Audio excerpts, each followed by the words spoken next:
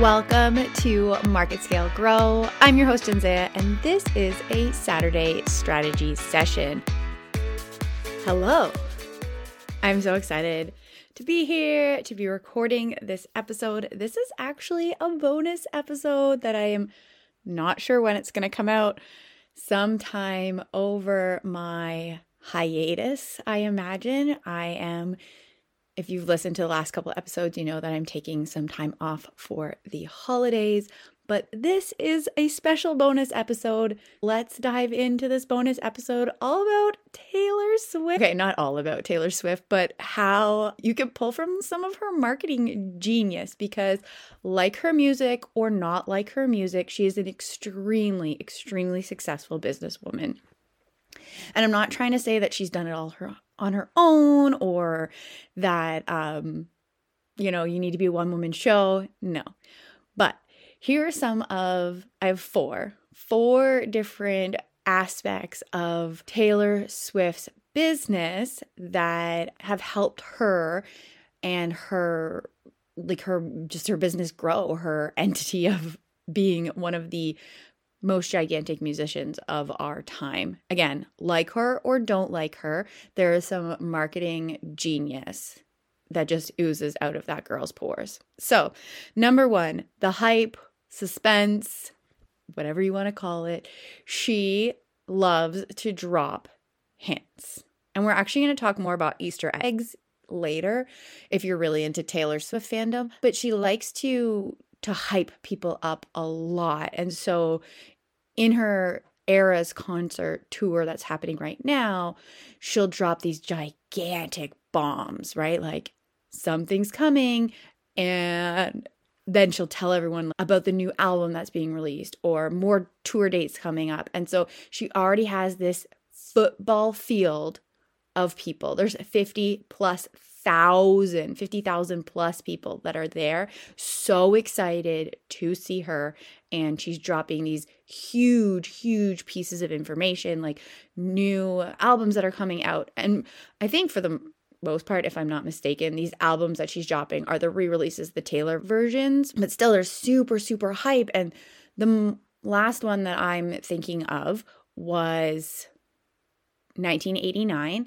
And I'm almost 100% sure that in the first 24 hours after she announced it, there were more pre-sales than the original 1989's pre-sale, like 2-month-long pre-sale season. And I could be wrong about that, but it was something insane that in the first 24 or 48 hours, she had more pre-sales or the same amount of pre-sales that she had in the entire pre-sales of the initial album. So she's taking people when they are so excited and so engaged and so like just the height of their fandom and giving them more of what they want. All of Taylor Swift fans just want these Taylor versions so badly.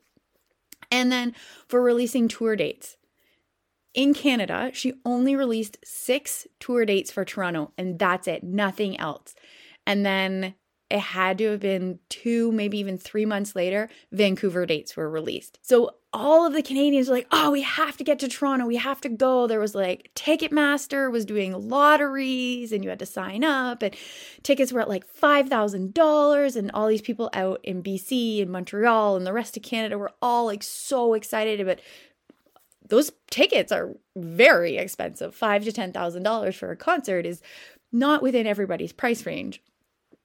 And so plus if you're coming from the other side of the country, so Vancouver, BC is like Seattle. It's right north of Seattle, Washington. And then Toronto is just north of Buffalo, New York, right? So we're talking across the country that people are flying to go to this concert. But then she released dates in Vancouver. And so just when people are so excited and ramped up, taking advantage of that hype is a great business move. And that's why live launches work really well, because you do this amazing event and you give all of the quality and the content during your webinar.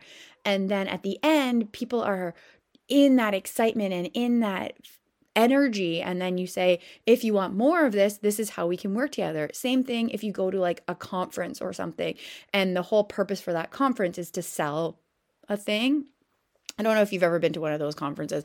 I actually haven't personally been to one, but I've heard lots about them. And so the entire event is designed to sell the book or sell. Actually, I've been to one of those ones, an entire event that was designed to sell a book, but not like I've never been to a mastermind one, but that's what it's capitalizing on.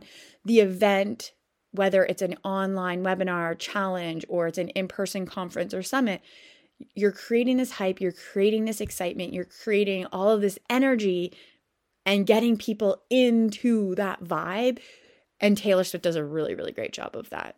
Number 2, quality. The songs that she writes, you might not like them, but she puts out songs that so many people just relate to, and the quality of them, the intensity, and there's just something about her lyrics that her fans really, really love and really, really relate to. And I think that her ability as a songwriter is her essence, and she's able to create these songs that draw emotions in and tell stories and make us feel things in relationships and that we can connect to in our own lives without ever even being close to her. And so she has this innate ability to capture that. And that the point I really want to draw on there is her innate ability and to create the high quality piece. And so I want you to lean into what you are so good at, that innate ability, what you love doing, and what, without even thinking, without even trying, you can create so much high quality, high value. Number 3, her honesty, how genuine she comes across, the way that her family, they treat people. I've heard stories about her parents, specifically her mom, buying food like dinner and providing dinner for the entire staff of the show, which is not necessary. I know that she has demands, like dressing room demands, but I've never seen a list, and I could be wrong, but I've never seen a list of completely absurd, ridiculous things that she wants. I feel like I remember when she was younger, we're going back like 10, 15 years, that there was candy on her list and people would be like, oh, it's such a childlike thing. But at the time she was like late teens, early 20s. So I would have wanted candy in my dressing room too. And there's things like that you just relate to it. And when she makes a mistake while she's singing on stage, she laughs at herself. And the faces that she makes and how she just seems like a real person. There isn't this air of perfection when she's performing. And I think that makes her much more relatable. And I think too, if you really listen to her music and how raw and real she's writing about all these actual experiences that are going on in her life. And that goes back to her innate ability to really just draw you in and make that connection. The other piece of being honest and genuine goes back to the big scandal that happened before she went into hiding. So we're going back to like 2018, I think, when there was the phone call that was released and a song that was written with her in it. I'm not going to really get into all that drama, but she, from the beginning, was honest and said, like, this is what I said, this was what was presented to me.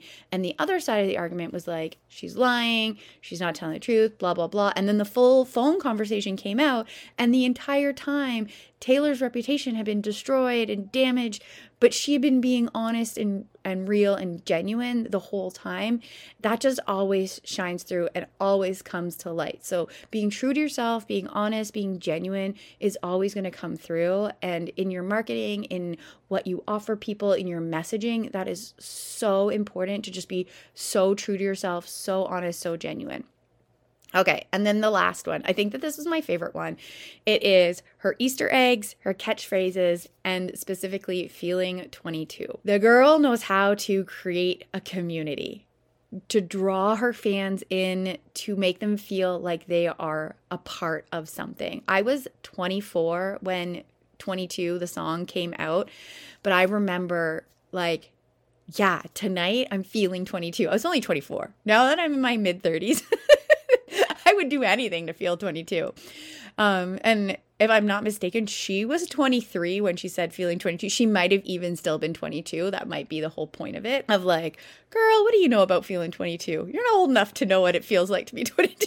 But it's just like, I remember feeling like, oh, that captures what is going on, like who I want to be, and the friendship bracelets and being part of this movement and feeling like you're part of something. She does things like with her Easter eggs where she'll wear a certain thing but not tell you what it's about, and you get people thinking. And in her music videos, there's little pieces of puzzles that you can put together, and it just draws people in and gets them thinking. And I'm not saying that you need to do things like that. I'm not saying you need to start putting out music videos or anything that have little puzzle pieces, but creating that community is so, so, so important. If there's anything that we've learned from the ups and downs of the past few years, it's that building relationships, building communities, and making people feel like they are genuinely, truly part of a group and that they belong is so important. And with the music video she did for Shake It Off, for example, where she invited fans to dance with her and just be their selves and be authentic to themselves so that the world, like just shake it off. I also recently saw an interview of hers that came up.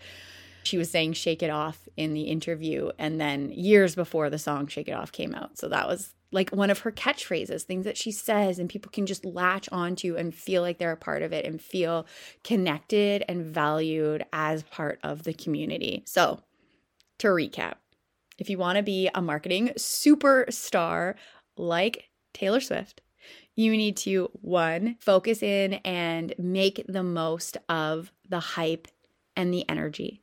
Number 2, lean into what you are innately good at and your calling and what feels so good and that you are so capable of doing.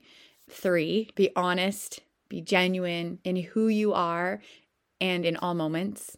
And then number 4, create the community that surrounds you and curate an atmosphere full of people who are your loyal, raving fans and they adore you. So, okay.